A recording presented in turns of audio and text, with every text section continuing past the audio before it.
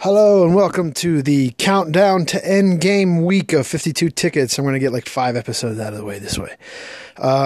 Yes, it's Monday, so Tuesday, Wednesday, Thursday, actually 3 days away from Endgame premiere for us. We're going to check it out at the fan event where you get the coin.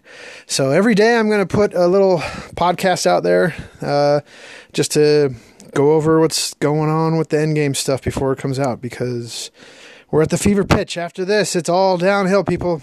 Trust me, it's all downhill. So, of Endgame happenings.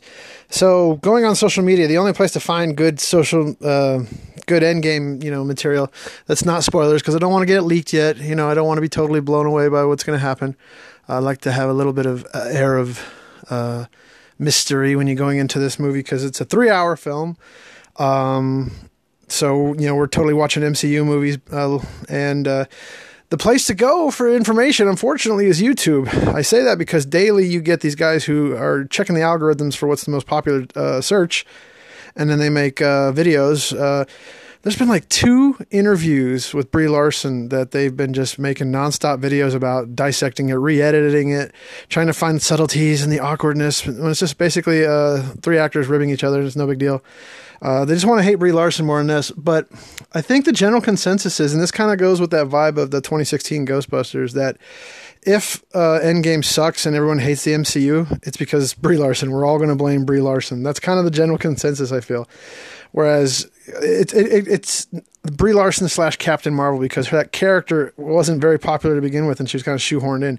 Black Panther was very popular, and he got his own movie right before, and he was in Civil War.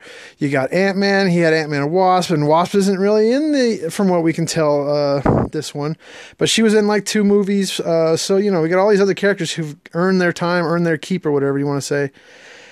And then we got this shoehorned Mary Sue Captain Marvel character that just goes, boop, I'm here and I'm better than everybody and I'm going to beat everybody. And Brie Larson's personality off camera apparently matches. So it's like, yay, because she has no character arc. She's just always the best from beginning to end. She never has to learn anything because she was always right. So anyway, there's a lot to hate there. And a lot of people seem to, sit on that. And I understand. I get it. But I also like the MCU, and I'm excited for Endgame, but I'm also excited because I'm a big Thanos fan, so I can't wait to see Thanos again, although I know this will be his downfall, and it'll be very sad. And if it goes down pretty stupid, which I don't think it will, because the Russo brothers are pretty good directors, so I think we're in for a good time, so I'm not too worried about that. But you never know. It could be like the corporation has shoehorned in now the social justice warrior ideals and whatnot, because you got that with Star Wars. Star Wars is pretty much dead to the fans, and they're trying to just cater to the old fan base to get the money back, because it's like there's this guy who made this video where he's reacting like crying, like, it's the greatest thing ever, oh my god, it's the best thing ever, to the teaser, which is basically a corporate version of a Star Wars trailer, because they just copied bits and pieces from every other Star Wars. Just look at the Phantom Menace trailer back to back with this one, and yay, the desert and all this stuff. Yeah, getting into Star Wars, it just no one's. I don't say no one. I'll say this guy's excited, but yeah, I'm not freaking out about it. It's just gonna tug at your nostalgia strings a little bit, but anyway, that's Star Wars. Star Wars is next and all that good stuff. And then we got Toy Story 4, Godzilla King of the Monsters, Pikachu, Detective Pikachu's coming out. So we got a lot to look forward to. But Endgame, this is it for the MCU. This is their big hurrah, because I don't even think Spider-Man Far From Home's going to be that big a deal. I don't know. It's going to be okay, but we got a little bit of taste of Spider-Man, the MCU version with the was it Homecoming, where it was definitely full of gender politics, social justice warrior, and all that politics stuff, whatever. And you're kind of like, okay, because Peter's kind of goof off and everything. He's not the smart, sassy, clever one. There's other characters in that movie who are showing it to you, man. Anyway, enough of that. So we're gonna see. But anyway, yeah.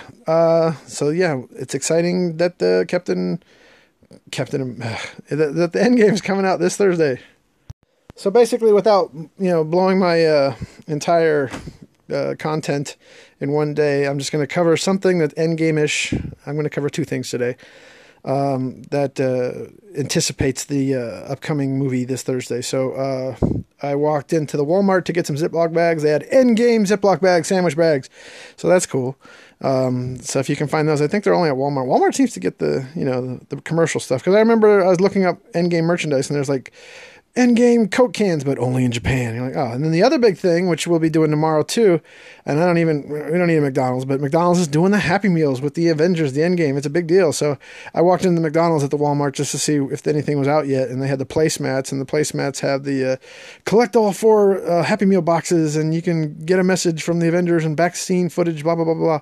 So that's cool. I mean, it's been a while since we had a giant promotional movie experience thing, and this is like, for a lot of kids, this is their generations. This is the Transformers back in 2007 had a crazy onslaught of marketing, and then you got your Star Wars, Phantom Menace, the prequels was crazy. Still think about that crazy promotional game, but you don't get that very often. Granted, the Detective Pikachu's at McDonald's at 7-Eleven, but I'm just saying, promotional tie-ins are always just make things a little bit more exciting and stuff. But it's hard to find anybody else freaking out and having a daily podcast thing on it. You only find that on YouTube, and it's usually like, we're hating on Brie Larson.